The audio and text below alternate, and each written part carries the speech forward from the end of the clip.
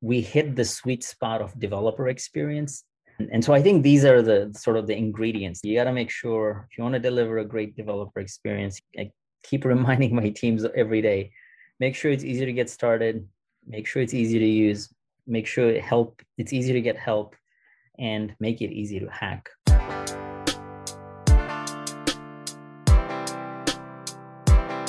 I need some traction. You need some traction. Let's get some traction. Hey, what's up, innovators, entrepreneurs, visionaries, and disruptors? This is your Traction Podcast host, Lloyd Lobo. We're a community of over 100,000 people, just like yourself, on a mission to help you get the methods, the money, and the madness to explode your business growth. Featuring stories and tactical advice straight from those who've done it before, like Shopify, Twilio, Asana, and many more. This episode is brought to you by Boast.ai.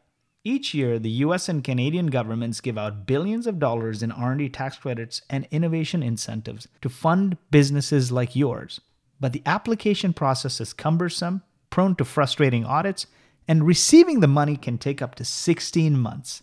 Boast.ai gets you access to research and development tax credits and innovation funding opportunities without the headache and red tape.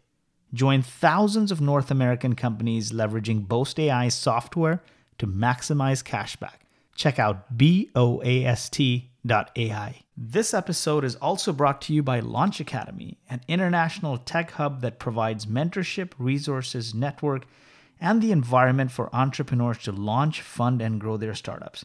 Since 2012, Launch Academy has incubated over 6,000 entrepreneurs, of which 300 have grown their startups past seed and Series A, and have collectively raised over $1.2 billion in funding. To learn more about Launch Academy's programs, check out launchacademy.ca. I'm super excited for today's session because building a developer product is probably one of the hardest kinds of startups to build, because you're selling to people who don't really hold the budget. And I couldn't find a better speaker than Shiv here, because he's built two multi-billion-dollar developer products, DigitalOcean and Auth0. DigitalOcean IPO'd at $5 billion. Auth0 was recently acquired for $6.5 billion. It's like a unicorn within a unicorn in itself. Like, how do you do this? Build developer products. And he's going to tell us all about how he's done that, leveraging two different models, product-led and sales-led. Previously, prior to DigitalOcean, he was in leadership positions at global brands like Amazon, NBC, and the Nielsen Company. Shiv, thanks for joining us at Traction. Give us your backstory. Yeah, backstory is I actually started as an engineer. So developer products were closer to my heart in that, I've built software before, I've been through the pain. And so some of the affinity to building developer products came naturally, but that's not where I started. Actually, the backstory is I've moved around different industries and have held different roles, everything from biz dev, software, hardware, and even marketing, project management, program management. And ran big data teams also. So I've done a lot of these things and been very fortunate to have worked at large companies, but also smaller and growth stage companies. So run the gamut in terms of the experience. And I think right about the time when I joined DigitalOcean, I was just really impressed by how they catered to developers and especially the moat around community. And so that just really drew me in. And then I haven't looked back ever since. So spent a few years there. And then after that, got into Auth0, which also had a really amazing developer product and community. So it was a no-brainer. A fun fact, like my actual professional career started, one of the first software projects that I worked on was building a single sign-on for the field operations team. When the founders, Matthias and Eugenio, said, "Hey, we have this identity as a service," I was like, "You don't have to sell me. I get it," because it was a pain for me to build it myself. So that's a backstory, and that's how I got to Auth0 and just really lucky that both exits happened literally in the same month, 2 weeks apart. No one could have predicted that. And it's just timing of the market and everything else played out. So Lots of commonality too. Like I'm a big believer in community. Like I always say, fall in love with your customer and make them successful beyond your product or service. If you build a community, you won't be a commodity. We know Farhan, VP Eng at Shopify. In my previous company that failed, DigitalOcean was our first paying customer. And not too long ago, I had Carol Cooper from Live Intent on Yes. our show as well. Whom Spent some time there too. So we know a lot of people in common now. great journey. But what actually made you go to DigitalOcean and take that job? Because it's a different kind of company to Live Intent. Yeah, very different. I'd spent a lot of time in, yeah, so if you go back, I'd done media research, market research, then moved into building advertising technology. So I was in the very early days of building Amazon's ad business, which is now, I think, $15 or $17 billion run rate. So built core tech there and then moved into email and MarTech. And so I'd done quite a bit of that, and it was a time for change. And I knew some people at DigitalOcean that had worked for me. So one of the PMs said, hey, we're looking for a head of product here. I think you'd be great for it. And I was like, wait a minute, I haven't built anything, and I've consumed cloud products because we built a lot of the Amazon Ed technology on AWS, but I had not built products for developers. But they said, you should still chat to the founders and the CTO and see if this works. And sure enough, that I just fell in love with the idea of like DigitalOcean specifically was very much a product-led growth business. And then gone to, at the time, 80 million, 100 million plus in ARR with literally no salespeople. It was all self-service. You come in, free trial, and then you convert to a paid customer. And the product was really simple and easy to use. And so I think that was the hook for me, which is looking at a product at that scale and impact. And at the time, also going to a startup that was an underdog to the large behemoths such as AWS and Microsoft. This is cool. If we can carve out a space here, wouldn't that be an amazing story? And sure enough, the cloud is so big that there's going to be a few winners. And because DigitalOcean was really tailored to the developer audience, I think we were able to differentiate very nicely and put ourselves on the map in terms of outstanding cloud companies out there. So I think you made some great bets there, and it's quite evident. And you built some world-changing products here. Let's shift gears to product-led first. The most valuable companies of the past decade have been product-led. If you look at everyone from Dropbox to DigitalOcean, and Slack, if you look at the fastest growing companies on the stock market, they're all product-led. How do you define product-led? Give us the key traits for success in product-led.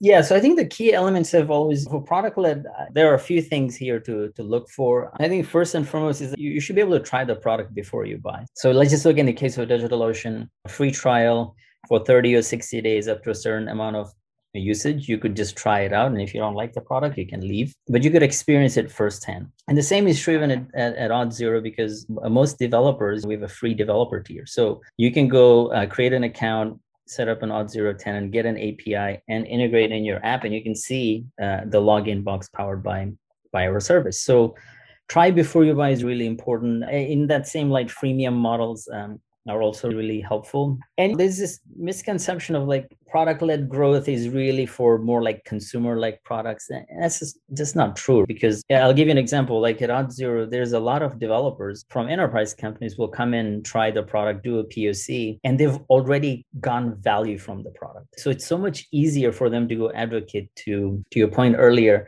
even if they didn't have the budget, but they have influence in the buying decision. And so they can show, not just tell, they can show that here, I've integrated this login as a service. And look, we don't have to worry about being an identity expert or worry about compliance and the like. And so I think that's been really important. So even for enterprise products, this can work. Things like product onboarding, time to your first value or aha moment become really important, because you're not relying on humans or sales teams. You're really relying on your product to do to land your customers and get them value right away. So I'd say product onboarding, product analytics become are really important investments for product-led companies. And with that, as customers grow, you have to pay attention to, I'm sure you've heard about PQLs or product qualified leads. We had, those were like really famous at DigitalOcean. Like we knew that if you had combined the following 3 features, we knew you were going to grow. Or if you had invited a certain number of users on your team or created teams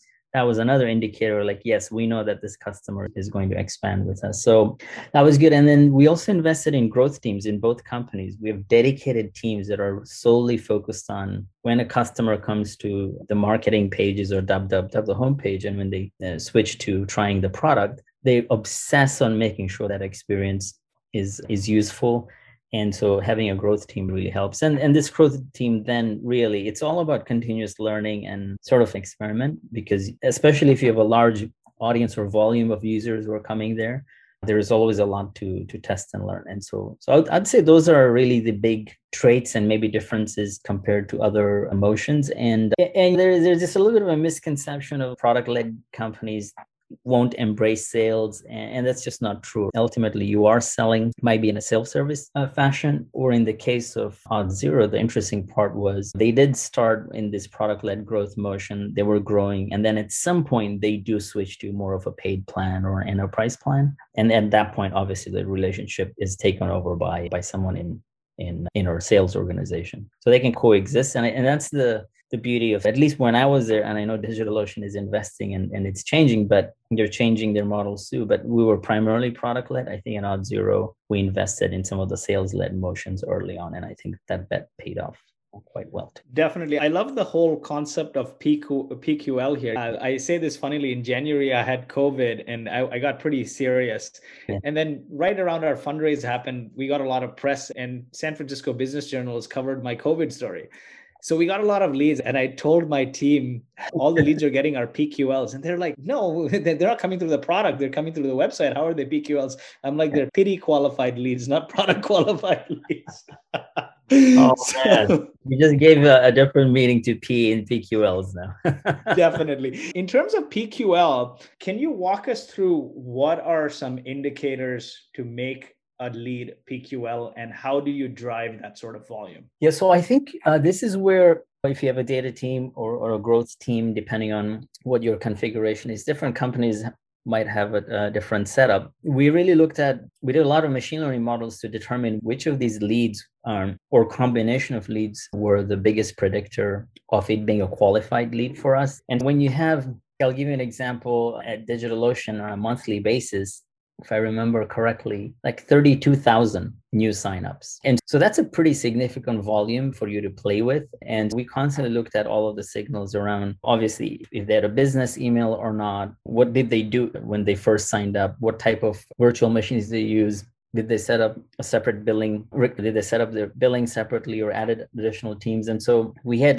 a number of signals that went into our machine learning models, and we would score these leads, and then that's how we landed on. We knew we could predict that here are the leads that will actually give us, that are actually worth pursuing. And remember, in at least in DigitalOcean, us worth pursuing wasn't somebody calling them necessarily. It was just, we just did better targeted emails.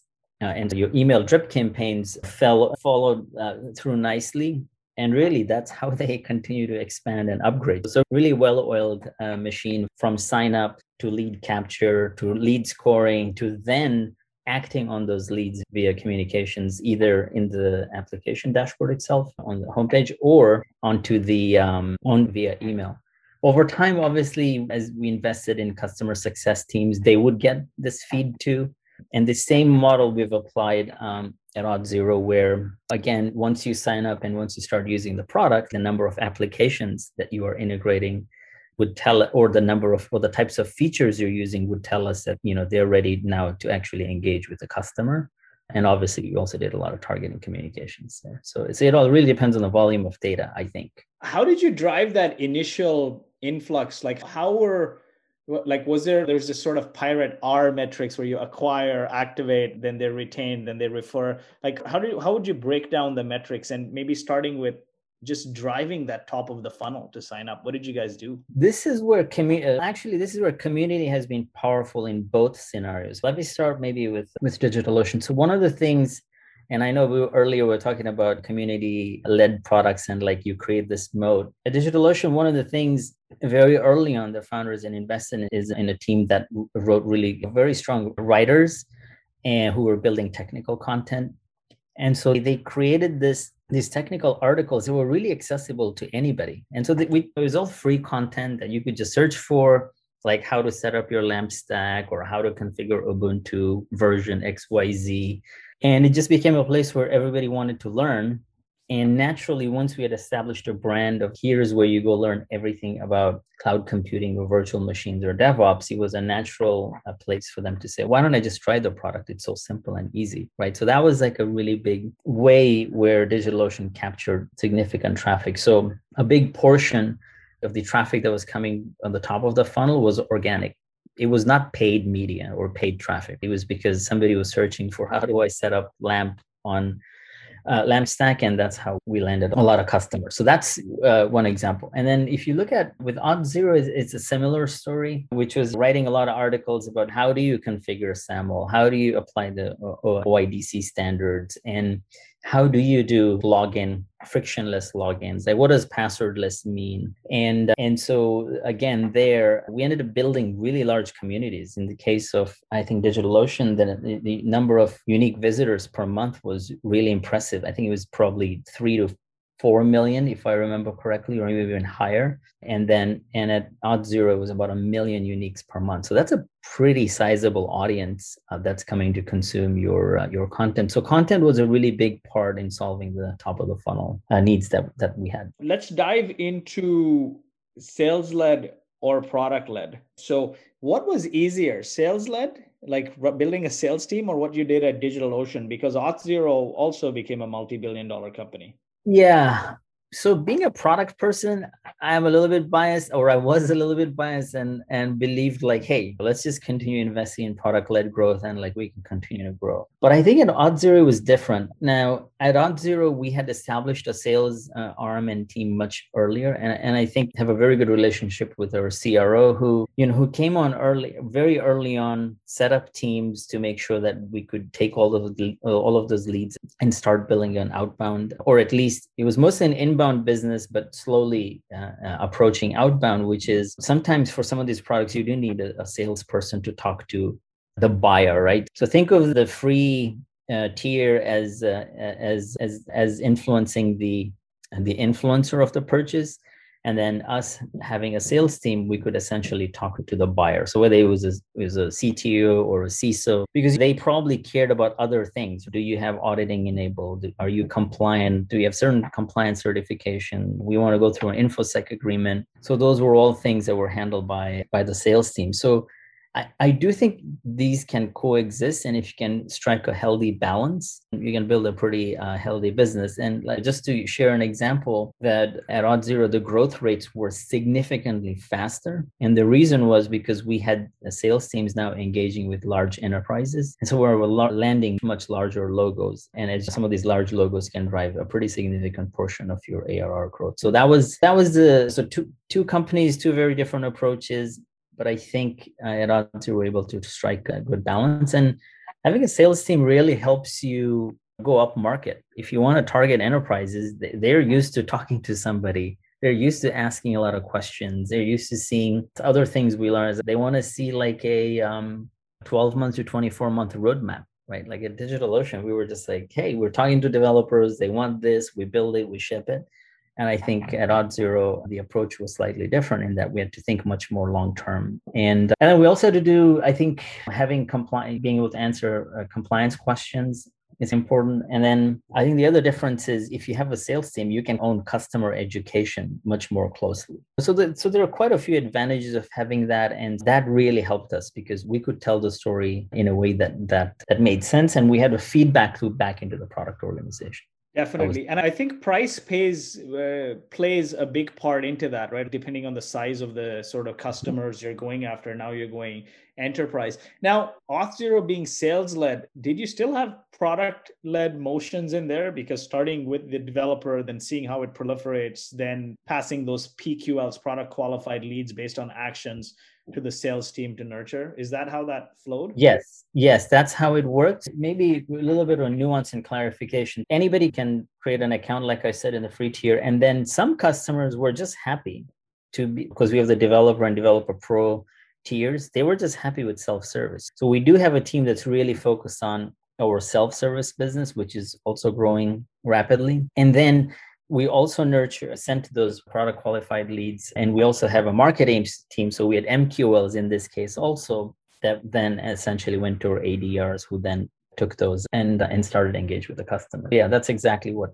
we did. Awesome. And then I had Jeff Lawson a few months ago, and he talked about how all the investors thought they were crazy trying to sell to developers. What were the challenges actually? Or maybe folks like Twilio paved the way and AWS paved the way. Did you encounter any challenges trying to convert these developers to paying customers in both models? Let's start with the first one. So at DigitalOcean, I think we had great success with what I call hobbyist developers, right? So, even though you worked at a big company, but you wanted to learn something about a new technology, let's say you wanted to learn something about Kubernetes, you could come up, spin up a virtual machine for $5, fairly easy. So we built a really big business. To then bring DigitalOcean to work, like, hey, you use it on your personal project where you're not using it at work. I think the biggest challenges there were mostly like related to, can your product handle like the enterprise requests? Do you have auditing? Can I do Teams? Can I have single sign-on? Do you have certain compliance? Or can you support HIPAA needs? Do you have PCI compliance? Do you have ISO? There are all these compliance needs that initially we were blind to, because we're like, no developer is asking us for, are you PCI compliant? That's not something a developer drives, because that's usually coming from the legal and compliance team. So that was a blind spot initially that we slowly started to address. So I think those were the types of challenges we ran into. The other thing was, if you have a hobbyist website and let's say you went down for 5-10 minutes, you're not going to complain. It's whatever, it's my own personal blog or my hackathon project, it's all good. For a business, you can't have that. So reliability became a really big pain point and need. And so invested a lot of time in building reliability. So I think those were some of the challenges that we faced. With Auth0, I think it's been on the compliance side, we learned early that compliance was needed. So we started much earlier, although not early enough, I would argue. And I think brand building is also quite a bit of challenging, right? Because we were, at least when we were a smaller company, it's not very easy to break into larger companies, because they're like, well, I don't know. Are you going to be around? If I build my authentication layer on you, what if you're not around from a few years? So it took us a while to establish credibility that we're well funded, we're going to be around, and we're going to build a significant business. These early companies, Amazon, Twilio, Stripe too, I would say, have paved the way. And so at least with Auth0, it was much easier, because part of our pitch was, just like you have Twilio for messaging, we are Auth0 for authentication, or just like you have Stripe for payments, we are Auth0 for authentication. So that association definitely helped, and I think they did pave the way for many other companies that are thriving today. I would say both these companies are hyper growth companies, right? Like growing really fast, leveraging the product and like just spreading with the weed or virus within the community and expanding the community. How do you build a hyper growth product? Can you, or does it just happen? I think in both scenarios, when they were building, it was not apparent, honestly, that they were going to grow at the rate they did. And like in the early days of DigitalOcean, like they would run out of server capacity so fast, they could not rack enough servers fast enough in the different data centers. So it was like, I remember the teams are working 24/7 to keep up with demand. And remember, when you're an earlier stage company, you haven't thought about things like rate limiting and queuing customers, because you've never thought about those problems. So they can really overwhelm you. So when you're building that, I think as you're iterating and experimenting, I think looking backwards, there were signs that, hey, this is going to be a really fast growing product. And I think you can, if you iterate and constantly experiment. And I think with all of these also, timing matters. I don't know, sometimes DigitalOcean worked out because AWS was already there and just not catering to the developer audience. So the timing was really good. And in the case of Auth0, I think customers had experience at least using a SaaS product for communications and payments. And so authentication maybe was a natural next area. So I think timing does matter quite a bit. And then I think the big learning there, though, at least in both scenarios for me, was that you couldn't start investing early enough in overall reliability and sort of your trust pillars, right? So whether it's security, compliance, availability, disaster recovery. These are the things that when you're in hyper growth mode, you don't pay attention to. That can really hurt you later. So I think you would know. Like about my term for this is products having extreme product market fit. And extreme product market fit is when you can't really tell why you're growing so fast, right? It's like really weird, but you will know when that's happening to you. And so I think that's something to look out for. When you don't have enough metrics or insights of why you're growing fast, you probably have hit extreme product market fit, and obviously grow and ride the wave. But at some point you've got to figure out what's driving. And I think even like back in the earlier days of Slack, they had a very similar story that the product was just growing so fast they didn't even know what was driving growth. So that's another case of this extreme product market fit. What were some hooks for that level of virality at DO and then also Auth0?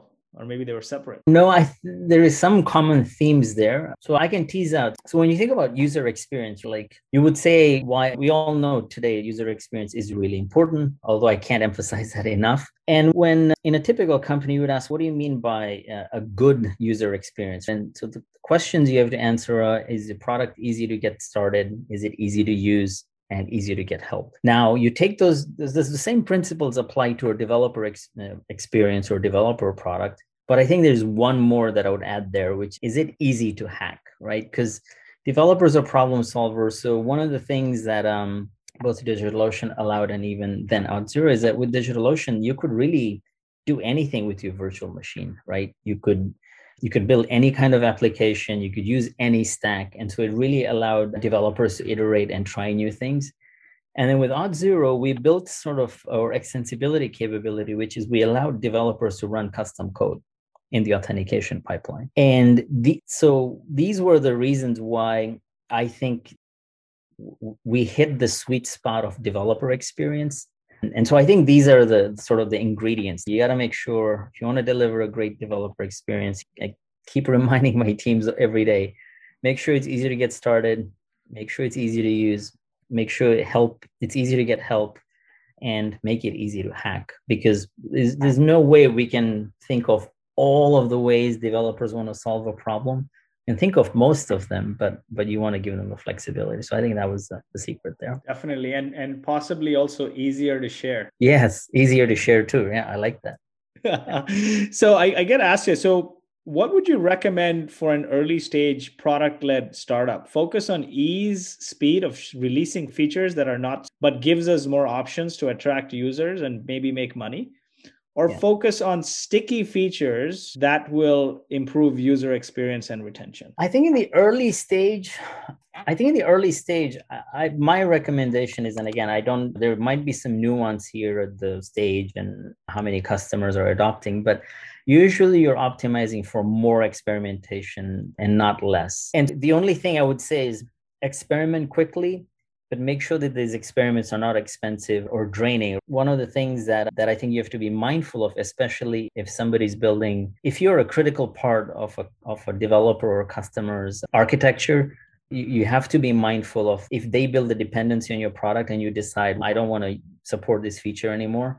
And if you have customers who have built some critical dependencies on that, I think deprecations can become really challenging. Again, bigger issue if you're dealing with enterprise customers, less so if you're with SMBs or hobbyist developers. But I would say early stage, you should optimize for trying a lot of things and quickly killing the things that don't work, and build up your first extreme product market fit, right? Like you should be really known for something amazing, and then you can build around it. And this is true if products like Slack, true of products like DigitalOcean, true of Twilio, true of even Auth0, which is we did this one thing really well, better than anyone else, because that's how the product helps you stand out. And then you can go build out sort of retention and stickiness from there. That would be my approach to that. Let's see. There's another question here. We're a product-led chat and video and have thousands of developers on our free plan. Our inbound, our model is 99% inbound. Most are using the free plan. interesting to see you had a similar model on a free trial period, then move to paid. I feel there's a massive opportunity for growth, right? Would you give everyone notice of a move to paid? Like, how do I think about that free to paid? Yeah. Okay, so this is a very good question. I want to share a few insights here that will be really helpful. So let's start with first at DigitalOcean, we did not have a free tier there. We had a free trial. And the reason is at DigitalOcean, it was largely a usage-based model, although the pricing said $5 a month, but ultimately it was about how much usage you have on your compute, bounded by obviously the number of CPUs or storage and certain amount of networking. And so in products like that, there can be quite a bit of abuse. Abuse at DigitalOcean, like if a developer can just set up an app that can spam or that can hack and send massive DDoS attacks to other companies, like there's a big abuse factor there. So there, the free trial was a better way to ensure that we curbed a little bit of that abuse. And yes, I actually led a pretty big pricing change there, where we essentially changed the number of resources you'd get for the same amount. And pricing changes are always tricky and difficult. You really have to spend your time understanding what the impact to customers, the impact to your top line and your bottom line. Switching over to Auth0, there we have a free trial because we control the abuse factor significantly. There's only so much you can do with our free tier. And then what we did was we started segmenting certain features into paid plans. And so I think one thing that I would recommend in this case, this video company that has a lot of, start thinking about pricing and packaging early on and figure out which are the features that make sense to be in a paid tier. And like anytime you make a pricing change with a developer audience, there is going to be pain. But if you're authentic, if you're transparent about your changes, and you give them enough advance notice and give them a path to a happy place, then I think you'll be fine. Because at the end of the day, I think developers do understand that if you're building a company, you have to charge for certain capabilities that you are providing. So I think that comes down to how you segment your product and your audiences. Pretty intense work if you have a lot of features. Like this is not easy to do. And I built a pricing team at DigitalOcean, and then we did the same at Auth0. And that team is extremely critical in making sure we got the right packages for the right audience. That is the key, making sure who your ideal customer is and designing things that fit them. With Auth0, how do you look at channel to help drive demand? Are you seeing more revenue through cloud marketplaces or traditional reseller partners, or is it just community-led growth? Yeah, the partner motion was fairly new. We started the year that I arrived, and we did see good traction from marketplaces. So specifically, AWS Marketplace was really good for us. There are other channel partners too that we're now investing in. So we're actually maturing the program. So now we're spending time with global SIs, and in our case, we also have regional systems integrators that we have to think about. And so we now have built a formal channel program where you can train them. They have enablement materials. And so we're finally, outside of the AWS Marketplace, we're also seeing traction now with global SIs. But it takes a little bit of concerted investment and enablement for that to work. Yeah, definitely. The good advice there on Amazon's marketplace was that, I guess you guys were there early on, probably in their early days of launching the marketplace. So that also enabled you to get some traction, right? Yeah, I think, that did. And we had we do have a good relationship with the AWS team. By the way, just a fun fact, actually, AWS has a product that competes with our core service called Auth0. And yet we found that there were, again, Auth0 works for many use cases, but we also found that for more complex cases or where those scale requirements, I think AWS really wanted their customers to be successful. They sent business and leads our way because I think they ultimately believe that you got to do right by the customer, and they want the customers to stick in the AWS ecosystem. Yeah. Awesome. Now, there's a question here, the right time to go to SaaS. I think it was still all software as a service. It's just you probably had this usage-based model in these companies. Yeah. Talk about that a little bit, because I think there's some confusion here. Yeah. So I think at DigitalOcean, everything at the core of the pricing, all of it was usage-based. But the packaging was different. So for example, we provided the same dollar per minute or hour of compute, similar to AWS. But AWS had so many virtual machine or EC2 offerings that you would have to scroll 4 pages, like literally to figure out what's the right machine for you. Two different things there at DigitalOcean. One, we had a more simpler packaging where we combined storage, compute, and networking into one. And they were all nice round numbers. Developer didn't have to pull out a calculator and say, okay, if I have to pay 0.005 cents per hour, per minute or hour of compute, how much is it going to be for me for a month? It was pretty straightforward.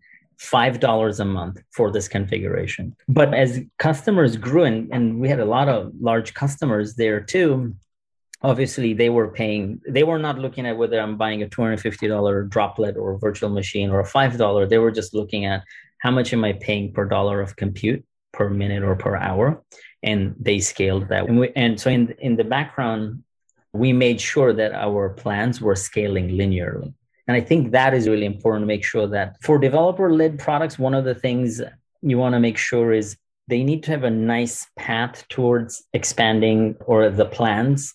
If you create like this hard gap, and we had that at Auth0, for example, going from a developer pro to the enterprise plan was like such a big jump. And so we're continually working to make sure that we smooth that out. And so customers have a nice, or developers have a nice linear growth. And so, and even at Auth0, yes, we package, there is a monthly fixed price that you can pay, but it is pegged to, in our case, MAUs. So it was still based on usage there. Definitely.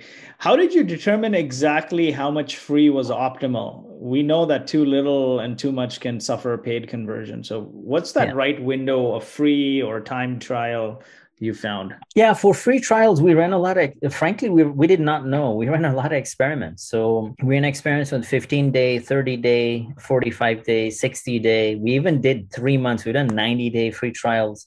What we found the sweet spot was 60 days was enough for somebody to really understand value. So the way we did it at DigitalOcean was that if you were a hobbyist developer, you would get a 30-day free trial. If you were a business, then you would get a 60-day.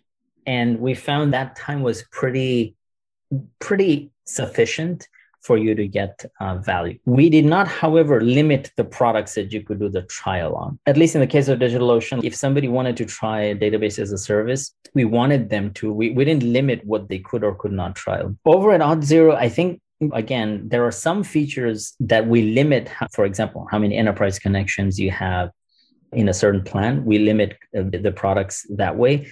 But let's say if you did go over, we didn't shut off any of our customers. We just send them essentially a message. Hey, you're over quota based on what you had signed up for. Now is a good time to upgrade. So we never impacted the customer in a negative way, and we're able to get them to upgrade. And I think over time, what we've learned is like you will know which are the right features and what buckets you want to put to segment. And you will also be able to explain the value of that decision. And again, just fair warning, I think if you're selling to developers, they're a pretty hard audience to win over and speak to authentically. So I think as long as you show that you're thinking about that you need to capture that value and why that value is important, I think you're okay then. But you'll have to run a lot of experiments. Definitely. No, experiments make sense. You can't just put something out there and just pray, right? You got to test, you got to validate, you got to iterate, then you scale once you've validated, you productize and scale. Sachin asks here, what mental models should founders apply when working on the GTM plan and deciding whether it's product-led or sales-led or community-led in the B2B markets? Yeah, that's a good question. So I think it depends on where you can create this community feedback loop, right? So I think, again, it comes down to what are the hooks going to be. So let's talk about product-led first. I think there it's going to be, do you have enough early insights or signals onto how, if there are enough hooks for you to build this, give tremendous value right out of the gate to a customer, and then you have an opportunity to upsell or move them through a maturity framework. I think that you have to think through. It also depends on the type of market you're going after. For community-based, I think in both cases, in case of DigitalOcean and Auth0, we found like these underserved audiences. Okay, like actually a funny tidbit, like when I would go to conferences, this is how good the content became from DigitalOcean. We even had the AWS DevRel team come walk up to us and, man, we really love your content. And we had a lot of customers who were actually building on AWS would come and say, oh yeah, I came and I learned how to learn XYZ technology in cloud on your platform. So I think you have to figure out where are the large underserved segments and audiences. That usually is a good early indicator of your community-based signal. And oftentimes it's not like these things operate in a silo. There's usually a combination of product-led, community-led, and like I said, in the case of Auth0, we also had sales-led motion. So it was like a nice, we stitched those seamlessly. And so I think those are the things I would look for is what is the surface area of your product and then what is the surface area of your audience in terms of how underserved they are. And that could drive your community strategy. Like I know right now, if you look at Gainsight with Pulse, and I know another ex-DigitalOcean colleague who's building Catalyst, they're doing community building around CSMs, right? Again, the CSMs were underserved. And so now you have these two companies going after creating heroes out of customer success managers and building a whole community around that. It's because they were a very large underserved community. So I think those are the signals that's the framework I would use to decide where to get started. Kevin Chu from Catalyst is a very good friend of mine, and he was I met him because at Speakeasy he was my first paid customer, and we stayed on. And that's our philosophy at Boast too, right? It would be like our mission is to make innovators become successful. We serve that to our product, but we built the community, traction community, to give them the resources to become successful. And that's a model it's a painful model when I say that, meaning you got to really love community building, and somebody on the team needs to have this innate desire and DNA to give and not expect anything in return and thrive on relationships. And luckily that's been my superpower. So let's dive into communities and ecosystems here. What is your definition of ecosystem? Is it a community? Is it a movement? Is it the same as a marketplace? What does that mean? My definition of ecosystem is different. It doesn't always imply marketplace. And I'll tell you why. Because I think marketplace has an implication that there is some commerce or exchange, right? There is some rev share or there's some transactional value there. But I think ecosystem is bigger than that. You can have a very good, thriving ecosystem or developer ecosystem and not have a marketplace. And I think in the early days, especially when you're building a new product, let's say if you're building a new open source initiative or there's a new technology that does data automation, because everybody's doing data these days. So I think there first build and usually early, you will build a community first, whether it's community of contributors or community of early adopters. You want to essentially get to a certain size and scale. And the developer ecosystem, when building an ecosystem, it doesn't always have to be a transaction, but it can be other value. In the case of like DigitalOcean, the ecosystem was all about open source and content around open source. That was valuable, right? And so I think of ecosystem as much bigger than marketplace. And at least in the way I think about it mentally, marketplace is a component of ecosystem, but you don't always have to have a marketplace. I think you can build an ecosystem without a marketplace. Although I've seen most large developer ecosystems ultimately get into a marketplace, whether you look at GitHub, DigitalOcean, Twilio, AWS, and others, ultimately you get there. But I think that has to do with size and scale. So it's part of bringing value to the community you build by bringing on other partners to deliver value, because you can't do everything as a company. What are key components of a successful ecosystem? What are some key traits here? You probably need some critical mass of users at some point. And if you're building, and if you're relying on a community, I think you just need a healthy community, whether that's contributors or a community that's exchanging information or knowledge. We've also found if you want to build this and you want to grow it, you have to also think about creating a big portion of onboarding your community partners, whether it's individual developers or vendors or partners, whatever name you put on, like a self-service platform is really critical if you're going to scale. And then I think just aligning incentives, like some marketplaces are two-sided, some can be three-sided. And so you want to really make sure that your platform is open and that the incentives there are aligned, because if they aren't, then you're going to miss out on one, the demand or supply side of the equation. And I think the last thing I think is, and this is more about marketplaces, is that you have to be upfront about what your intention is. I think there is a lot of both individuals and companies who have been burned by being part of a marketplace, and then the marketplace they're part of will launch a product or feature that competes with their with what they have done. And so I think that is a tricky one. You want to be upfront to make sure that you're not going to essentially see what your partners are doing and put them out of business. That's not a healthy mix. So something to watch out for. When is the timing right to get into the whole ecosystem game? When did you do it at DO, at Auth0? Some people say you need to be at 100 million before you even think about that. So like, when is the right time? It's funny. We did this in both examples. We did it after 100 million in ARR, but I think that was more by accident and not because we were intentional. I think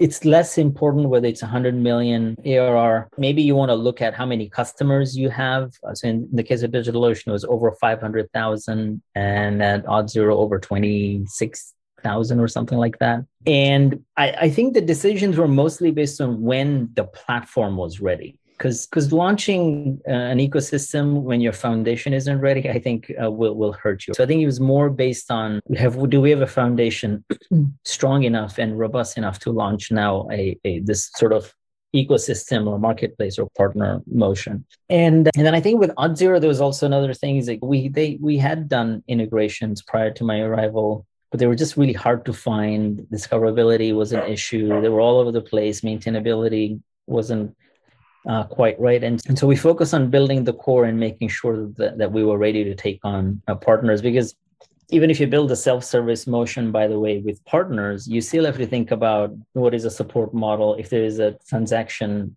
if there is a value exchange, how is that going to happen? What is a support model? How do you end of life? Let's say a vendor decided they're going to deprecate something. I think you have to think through a lot of that. And if you're building a developer product or a security product, you also have to think about compliance and security considerations. So I think those are some additional things you have to be ready to take on, because otherwise you'll just be a bad experience on both sides. Definitely. How do you build a great product team? I want to dive into this as we part ways here. We have coming up on the top of the hour. I'm a big sort of believer in like small teams. So even at DigitalOcean, we had teams no bigger than 6 to 8, obviously pairing with a product manager, a designer, and the engineering team. And you have to make sure that you architect your platforms and teams in a way that teams can iterate independently. When you're in a high growth company, that is not always the case. Almost every high growth company that I know has monolithic architectures. Certainly, that's been my experience. And you'll have your fair share of tech debt and product debt that you have to deal with. So I think the important part is just making sure that you set up these autonomous teams where they make sense, and where you are not ready, just hold off and make sure you've re-architected, because you can easily fool yourself to think, I have 14 independent teams. If the platform or architecture doesn't allow it, your 14 independent teams will be fighting and will be in dependency hell anyway. So I think just making sure you're structuring small teams and invest a lot in aligning these product teams, because you want aligned autonomy. A lot of the times you're in a high growth company, that's the thing that can go awry is your alignment. And I personally invest a lot of time in aligning your teams, having a clearer vision, because then autonomy is so much easier to be had. And a big part of your job is then recruiting the right people who can take the mission forward. I hear this theme over and over again. Give them the mission, the vision, the metrics, the values, and then give them the autonomy to execute. Be an input, don't be an approver. But then communication becomes a big part of that, right? Like, it's your job as a leader to clearly articulate the vision, to excite and inspire and entertain people. If you're just saying it to say it, then you may as well send a text message and it's boring. But how do you manage internal communication at scale right now? Yeah. This is constantly work in progress. We do regular all hands, even at our size. Like my organization is quickly coming up to 500 people. So we still do regular all hands by function and by my entire org. We have a good practice of monthly newsletters. So we have these autonomous teams who are constantly publishing their own blogs internally. And so we try to combine those and highlight kind of like, in case you missed it, right? A kind of newsletter. And then because we were remote and we still are remote, we're just very good at doing a lot of asynchronous work, and we write a lot. Like I personally write a lot, whether it's blogs, strategy documents, just so that we can bring our teams along in an asynchronous fashion. And then, so a lot of outbound communications. We also occasionally do AMAs where won't be just a readout of our goals or updates or wins, just like, hey, let's just hear all the challenges and issues teams have. And I'm finding, at least for one-on-ones, like audio calls work way, way better because of the amount of time we're all on video. And that's something that I've been incorporating, at least in my one-on-one conversations, to do more audio, so that you're really focused on a particular individual and conversation. Because when you're on Zoom and on screens, it's so easy to get distracted. And no matter how disciplined you are, you will get distracted. So those are some of the things we're doing. And then from a sort of, you're in the world of Zoom and virtual and pandemic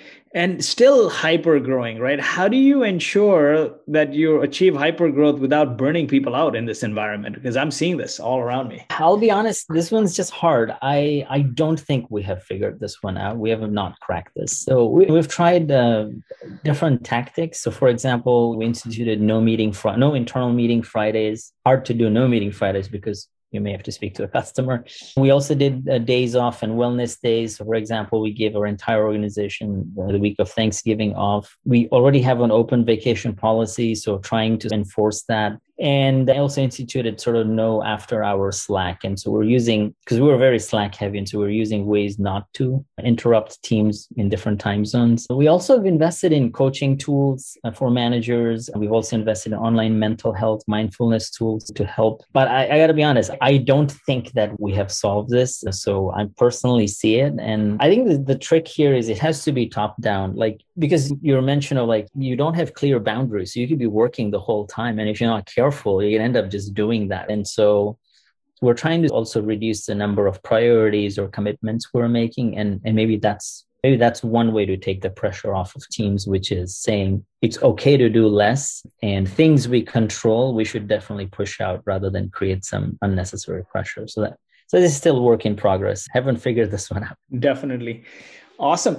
We're at the top of the hour here. Before we part ways, what are your top 2 or 3 pieces of advice you've learned the hard way in your career? You asked me a few years ago, this list would have been different. Right now, and again, because I'm always learning too, I think right now for me, the 3 things have been hiring is really important, because when you bring the right leaders, it allows you to scale. And especially in hyper growth, the tendency is I can do it all. And I think that's a mistake. You have to bring in other leaders so that you solve your management bandwidth issues. The other thing that I've learned, at least with these 2 companies, is when you have this extreme product market fit, it has this gravity, it pulls you towards the center, which is like the core product. And you can easily get sucked into the vortex of serving your current customers and your current products. And I think it's really important to look for ways to disrupt yourself despite having all this success.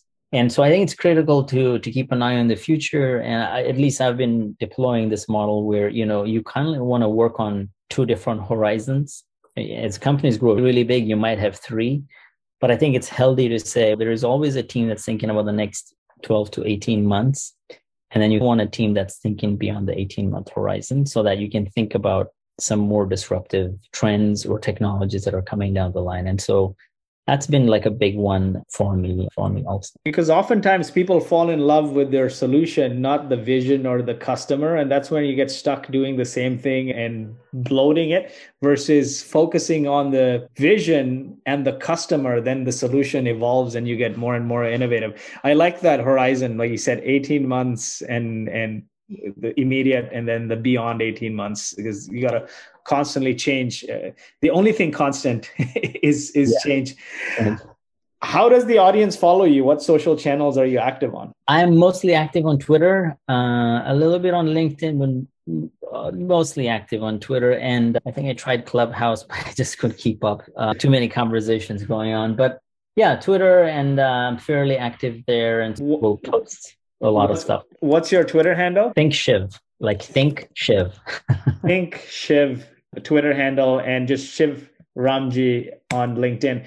It's been a great pleasure, Shiv. Thanks for joining us. I learned a ton. I'm sure the audience learned a ton. Have a wonderful weekend coming up. I need some traction. Thank you for listening, and we hope you enjoyed this week's episode of the Traction Podcast. If you enjoyed the show, please leave us a 5-star review.